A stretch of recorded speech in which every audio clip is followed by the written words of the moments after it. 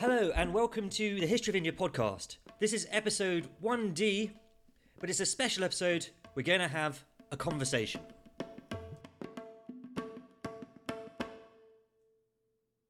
Hi there, so I've got my good friend Prakhar Manas here.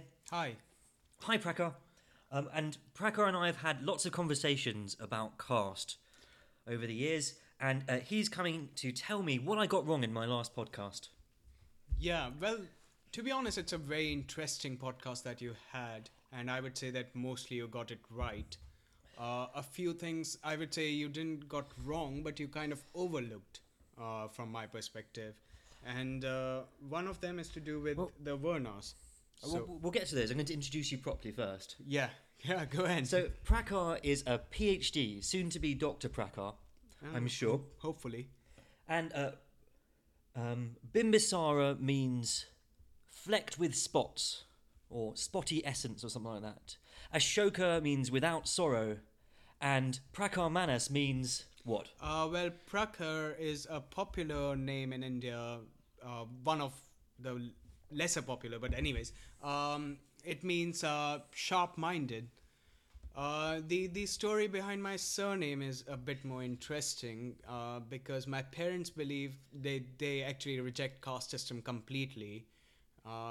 So they belong to a upper caste, but they decided that they didn't want me to inherit the caste system at all, and so therefore they gave me a surname Manas, which is actually human in Sanskrit. So in that way, they are rejecting the caste system and saying that this person is just a human. So it's a very interesting story about the belief of my parents more than myself. But I believe that they have kind of inflicted those kind of beliefs in me, and that is much more related to the modern India, and we'll come to that in a bit. Yeah, we'll chat about that in a bit. So Prakhar Manas is sharp-minded human. Yes. Which is pretty awesome. So, sharp-minded human, tell me, what did I get wrong? So you pointed out that for Brahmins it was all right to take jobs that belong to the other Varnas, right? And that is actually true. They could actually take the jobs of Kshatriyas and Vaishyas, probably not Shudras, or rather would not take the job of Shudras. And they could continue with those jobs, that's all right. But the point is that of the caste system is that the lower caste could not take the jobs of the upper caste. So, for example, Vaishya would not be able to take the job of the Brahmins. And for Shudras, of course, that is an impossibility. It's kind of an impossibility even to this date, right? You can't take Brahmin's job. Okay, you can't be the priest, you can't be the person who is well versed in the Vedas and teaching people about it. So it's only a one-sided mobility issue. So a Brahmin in need could take the lower caste jobs, but a lower caste person could not take a Brahmin's job. Also, and this is something that I am not able to find any proof for, as mentioned, but I really suspect that even a Brahmin who's taken a Vaishya's job would not necessarily pass on that job to his or her children, right? Because the point is that if we bring in the jati here, and which is much more heredity, so once you are identified by the jati as Brahmin, you could go to a Brahmin and say that, oh yeah, okay, I'm working like this, but my jati is this, so basically I'm a Brahmin, so can you teach my children? And they could actually eventually become Brahmins again, like by profession. Okay, so we've got this, if you're a Brahmin, you've got a natural place at the top of the pile, and it might be that you slip down for a generation or two because of poverty to some lower position, but you're gonna slip back up again to a natural place. There's always this possibility of bouncing back, which is of course not present for the lower castes. What do you say then, Prakhar?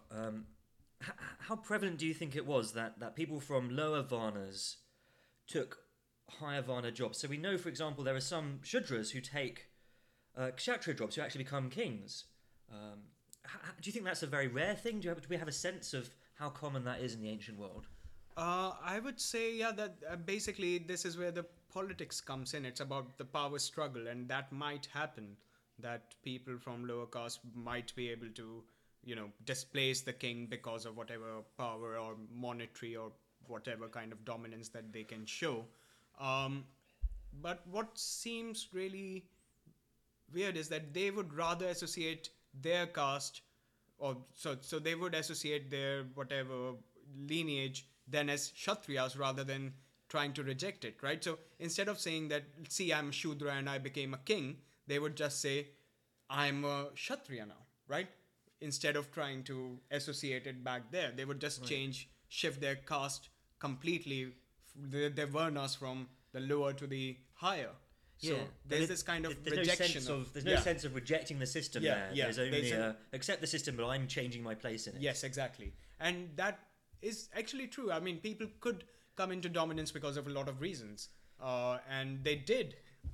And the point is that what it did was to give a kind of legitimacy to their lineage by which they could now be considered Kshatriyas if the society were able to accept them like that after they lost power for whatever reasons. So they were not rejecting the caste system. Instead, they were just trying to get the benefits for themselves.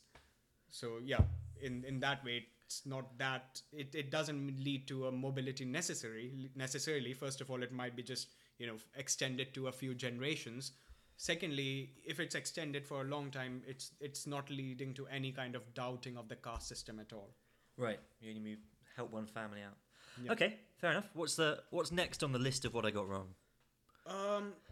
So yeah, the point about jatis and again, I might have to argue without any evidence right now because Well, I've got a mea culpa, and that is that you challenged me on this idea that the jatis are supposed to have emerged, according to some people, from varnas intermarrying. And I looked through my history books and trying to find the source on that, and I couldn't find it. I still think that's a theory that someone had at one point. I'm going to try and find out what the source was and put it on the website. But at the moment, that's not the major view of where the jati came from. But what's your view of where the jati came from and how it's different from Varna, how it connects to Varna? Yeah. So I'll take a very topical example, and I'm taking this example for no other reason just because it was in the news very recently. And I'm talking, of course, about people who might know about what has been happening in India, about the Patel agitation that they want to be included into the reservation system or the assertive action system for basically getting government jobs or getting into good educational institutions where the government-sponsored ones which have some seats reserved for certain castes, right? So a quota system for castes, yeah.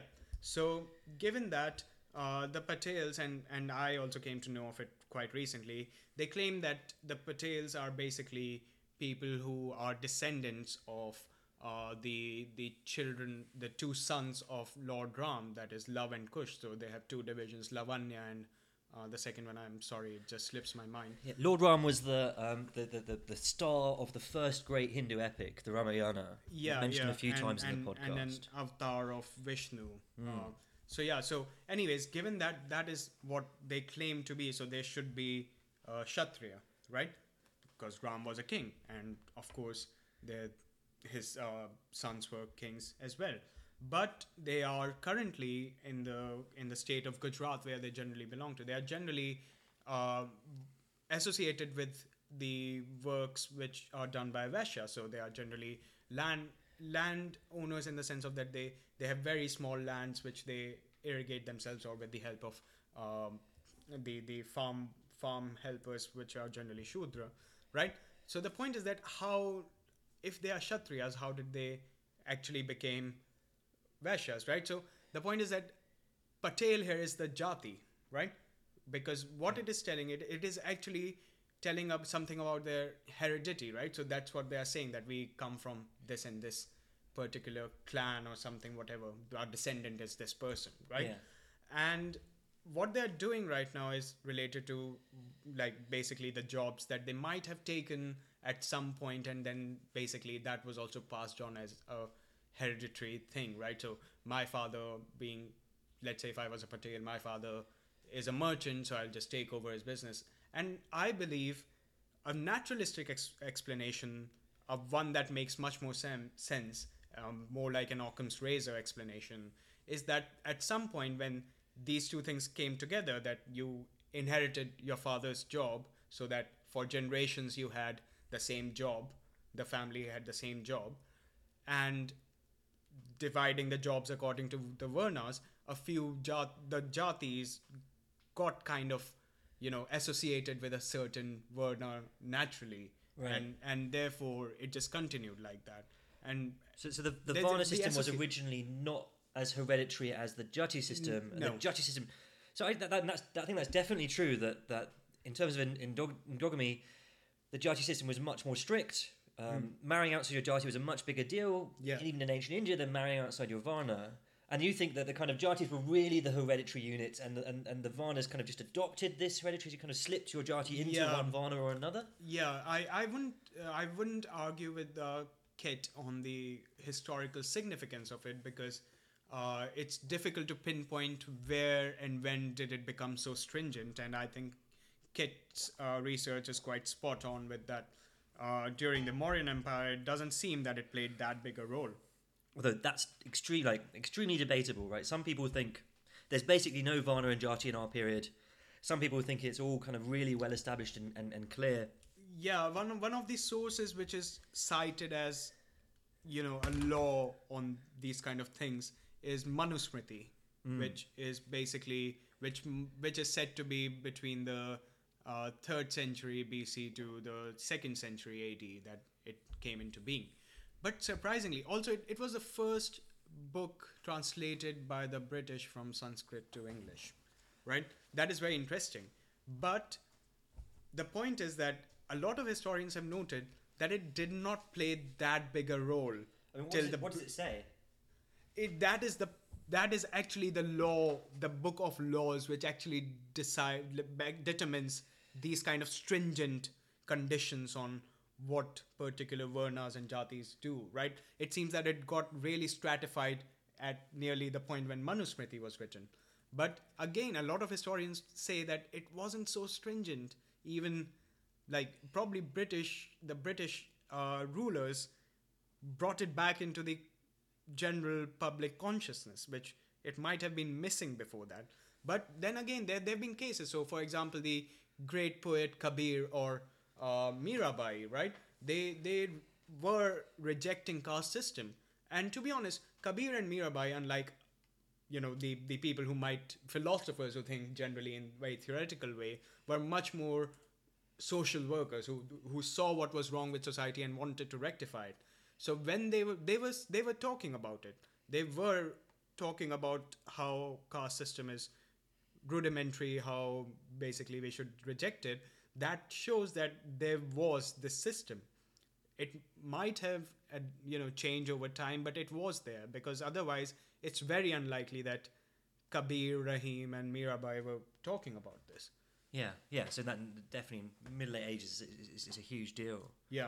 Just want to talk about another couple of theories of how this emerged. So some people think that Jati emerged out of the guild system, and that the guild system started in the Mauryan era. So guilds are a group of people working in the same profession together, and they normally elect, or they have a leader who goes and works with the king, and they're often living on one city block, and your children work in the same guild as you. And the idea is that these guilds gave birth to the Jati systems, although other people think that they're a rival to the Jati system, and it's all terribly confusing. And then we have these sort of Marxist explanations in terms of kind of material economic reality, that the economic reality necessitated the emergence of these systems. And it's a completely different sort of explanation. So why did the Jati system emerge according to this theory? Or something like it was a useful way of stratifying society and keeping the people with the power on top, and keeping the other people down and happy in their place and happy doing quite menial work.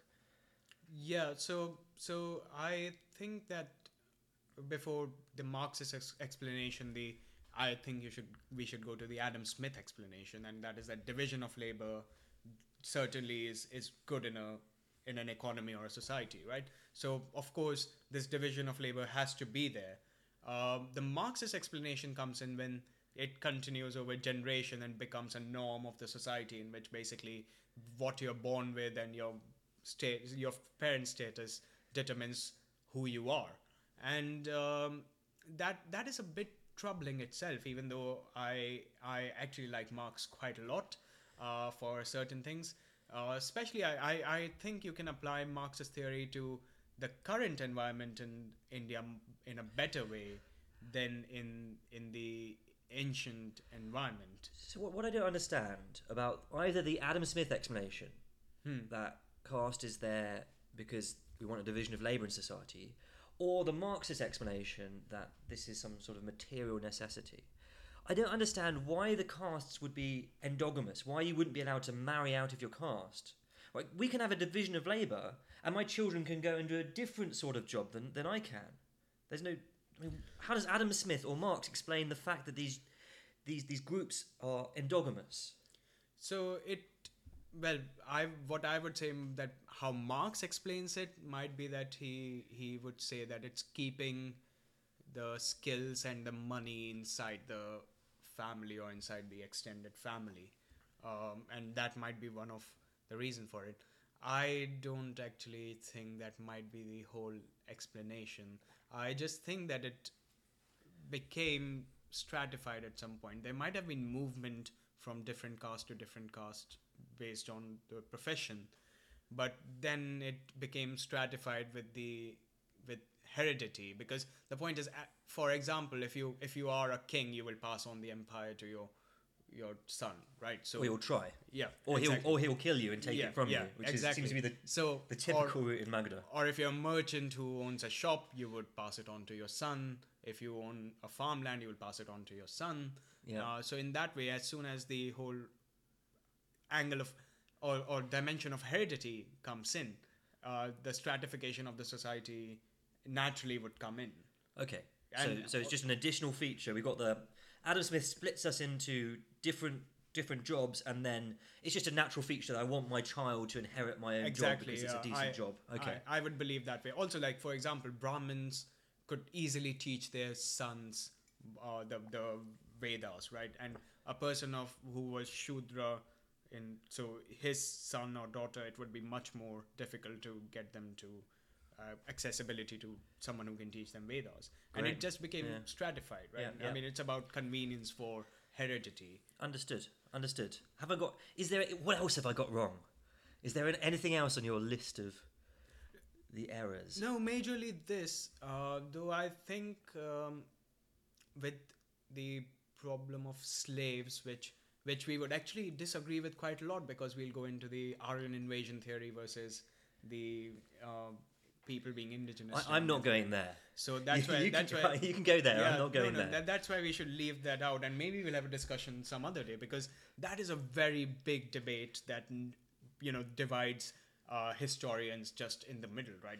That's a case for another special episode, not involving me. So, but anyways, I mean, to talk about what exactly was the status of the slaves, we would have to basically extrapolate from whatever theory we believe in, because the Aryan invasion theory, just to go into it in a very shallow details, would say that basically these people from Europe, when they came in, they displaced the indigenous people towards the southern side, and hence a lot of things were born. So, for example, the tribal people were born like that, who were basically driven away from civilization into the wilderness. And slaves would be the people who were captured while they were trying to invade the lands. But yeah, so we probably should not go into it. A lot of it is very hypothetical. But yeah, if you go for that theory, then basically it explains why slaves would have been treated very badly, given that they were not of the same race, whatever you want to call it. And probably they're out of the Varna system for that reason. Yeah, exactly, yeah. Okay, so why don't we talk about how this ancient... How the debate about ancient history and caste in ancient history, how that matters for modern politics in India. Has it become a political football? Is it something that people just don't care about? Is it something people know lots about? And It's a very, very big political issue, and one that creates a lot of debate. And basically a lot of parties have come up which generally represent one or the other caste, right? uh, Is that caste jati or is that caste varna? Is it like we Jati, have a Vaishya Jati, party? Jati. So we have like Basically, no. The point is that the kind of uh, the term Dalit has been confused with a lot of different things. So generally, Dalit is used in the popular imagination as anyone who belongs to or historically belonged to the Shudra caste, right? So Right. there's a lot of parties which are basically who are division of a very socialist thought, and are basically pro Dalit, and they by which they mean pro Yeah. Shudra. pro Shudra rather Okay. than being just pro poor people. Well, as you said, Dalit would explain in the ancient text. So that is there. I think the issue also comes up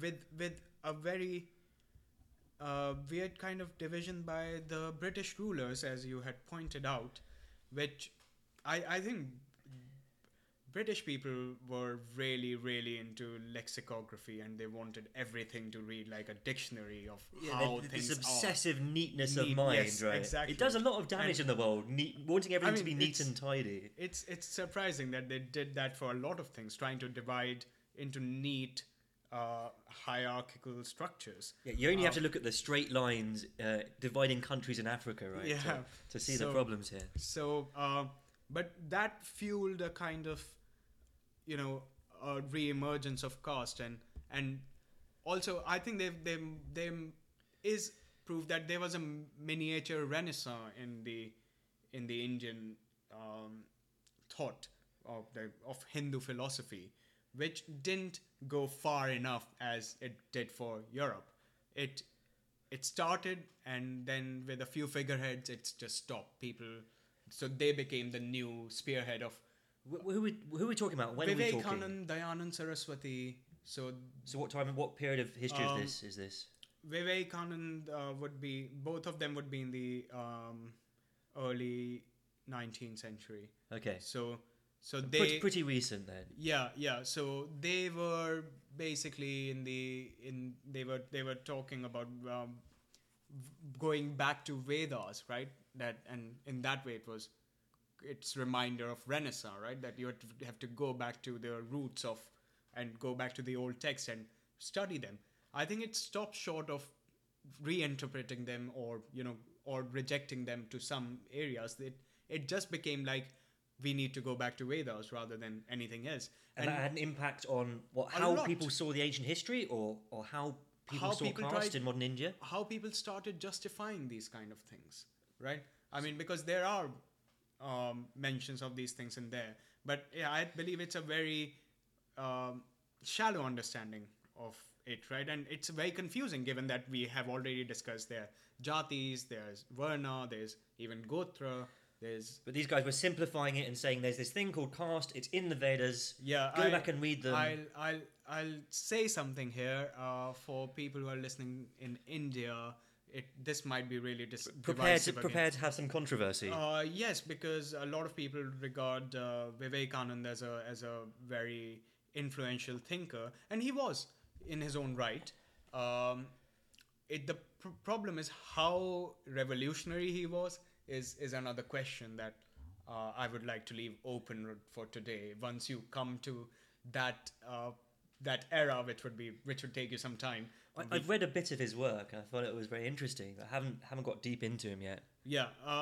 So with these kind of revivals, it seems, and it is actually still there. It has captured a popular imagination. Also, the work of people who were trying to get rid of the caste system, in many ways, might have reinstated it to the extent it is today. I'm not saying it wasn't there. It definitely was. The way it is imbibed into Indian politics today seems to be a more recent phenomenon, and how much it controls the what people can do in India. Currently, there have been a lot of attacks on what would be called Dalits now, right? And they have been gruesome for things like going to temples or having the ringtone which is dedicated to B.R. Ambedkar, who was the father of Indian Constitution. He was very much pro-Dalit. He even came from a Dalit family, and from his experiences, he wanted to make such a constitution that would provide the Dalits with the opportunity to rise up, have economic and social benefits that they have been they have never got for so many centuries. And he was the one who actually came up with the idea of reservation system, though again his idea was much more radical, which wasn't accepted by the other people in the constituent assembly. But yeah, so one guy, Dalit guy, who had ringtone dedicated to him, he was asked by an upper caste person to change his ringtone. He said that I wouldn't, and he was beaten up. Damn. And similarly, a family belonging to a Dalit jati went to a temple, and they were basically beaten up by the upper caste of the villages. And there have been even more gruesome cases related to punishments of rape and basically. So, anyways, not going into all of that, but it is there. It's tied to the history. So people are looking back to the ancient history, saying this has always been there. These are eternal concepts. And, and they're looking back specifically for their own group, their own jati or whatever. They're tracing it back to Rama or whoever. Exactly. I mean, these itself, the Patel thing might itself be a very modern construct. Right. Again, I'm really sorry. It's tricky to work out. Like, clearly there is some ancient heritage here, but clearly how important this stuff has been and exactly what form it's taken is changed at least slightly. How people have seen caste has changed slightly over time, and is not maybe not now what it was back then. The point is that the focus has shifted from varnas to jatis now. Yeah, and that is what has changed over time. That instead of varnas, jatis have become more important. But at the same time, they're still confused, right? Yeah. So still there's the not upward mobility for people of lower caste, which is there, right? And as I was saying, they still can't become priest of any temple, or in many places, they can't even enter a temple. Yeah. So that is still there. These kind of restrictions are still there. But yeah, and they're very political. Like, currently, there are elections going on in Bihar, and this has suddenly become a very major point for the election. Okay, thanks. Yeah. Anything to add? I'm going to read a bit of Kabir. Right, go ahead. So, Prakhar mentioned Kabir. Kabir is this great poet. When is Kabir born? Oh, crumbs. Quickly looking that up. Kabir is born in 1440. There you go. That's the wonders of the internet for you. And Kabir's a poet who's got this deep intimacy with God. He's got some great poems, and he's definitely against the caste system. He doesn't think that that's a good thing in general. Here's a poem by Kabir. Do you want to read it? No, go ahead. Okay. It's translated if it was in India. Tell me, brother, how can I renounce Maya? Maya is kind of illusion. Yeah, the worldly illusion. The worldly illusion. So tell me, brother, how can I renounce Maya? When I gave up the tying of ribbons, still I tied my garment about me. When I gave up tying my garment, still I covered my body in its folds. So when I gave up passion, I see that anger remains. And when I renounce anger, greed is with me still. And when greed is vanquished, pride and vainglory remain. When the mind is detached and casts Maya away, still it clings to the letter. Kabir says, listen to me, dear Sadhu. The true path is rarely found. Great stuff. Thank you very much, Prakhar. Thanks for having me here, and it was really, really lovely to talk to you about all this stuff. Great. Likewise.